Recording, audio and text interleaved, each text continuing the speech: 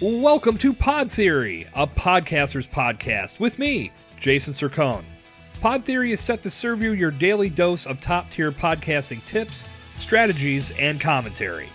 Whether you're starting a fresh podcast or looking for ways to improve your existing show, my goal is to help you every step of the way. Let's get today's session started. Hello again, fellow podcaster, and welcome back to Pod Theory. As always, this is your host, Jason Sircone, and today we're going to take a look at why choosing a topic you love is vital to the success of your podcast. Now, this may seem like a no-brainer, but you'd be surprised. One of the big reasons so many podcasts fail is because their creators pick a topic that they're not passionate about. Now, you know as well as I do that talking nonstop about something you're passionate about is easy as hell. When my friends and I get together to watch football, we've said many times we could produce a football podcast just from the things that we say to each other while watching the games. I mean, we're wrong, of course, but you get my point. Now, being passionate about the topic you choose is huge. That's going to carry your podcast a long way. Now, additionally, it's best to pick something that you're involved with professionally or something that you have a very strong connection to. It's difficult to start a podcast based on a hobby. Why do I say that? Well, for one, interests change.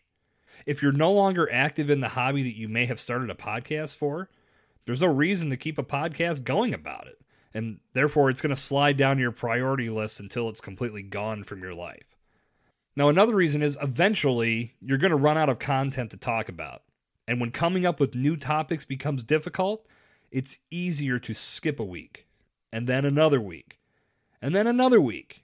And before you know it, your podcast has been forgotten about because your listeners have moved on to someone else's. If you can't keep up the consistency, it's very hard to keep your audience engaged. Now, can you pull it off? Sure, it's been done, but it's incredibly rare. And the word I'm going to call back to, the one I just said a few seconds ago, it's consistency. If you're not consistently producing content when you say you're going to, and when your audience gets used to seeing your content at a certain time, that grabs them. If they're really into it, they can't wait for your next show to come out, and they're expecting it every Friday at 9 a.m. when it typically goes out. When you start to break away from that schedule, people start to lose interest, and they start to feel like you've abandoned them. So they're going to abandon you, and guess what? There's a lot of other podcasts for them to find. So getting into a podcast that's strictly based on a hobby and doesn't truly light you on fire every time you need to produce new content, it's a surefire way for you to lose your audience and ultimately lose your podcast completely. Now, like I said, you can pull it off, but the likelihood of your interest staying piqued, as well as your audience's interest staying piqued, is slim to none. Now, when you started your business or you joined a company that had a tremendous job offer for you, you typically did so fueled by your love and passion for what you'd be doing. This is where making a podcast based on that love and passion can be a powerful force for your practices. You're already doing what you love every day. Why not talk about it? Now, that doesn't mean that you should create a podcast where you just brag about what you do and brag about your accomplishments and how great you are, or talk about what you do every single episode. Take a look at your industry as a whole and focus your content based on how you're excelling in that industry.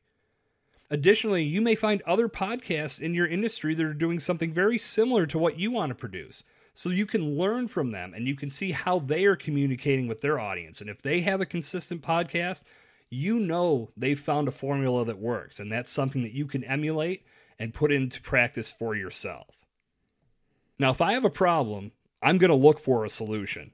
And if the brand that I find has an innovative way of grabbing my attention, while at the same time explaining why they're the ones I should trust to make my problem go away, they've got me. I'm theirs. I will be their customer until they prove themselves wrong. This is how so many brands are winning today.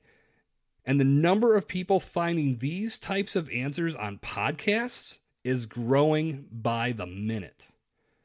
The next great brand podcast will not only feature content supplied by a passionate producer, it will feature a solution to someone's problem.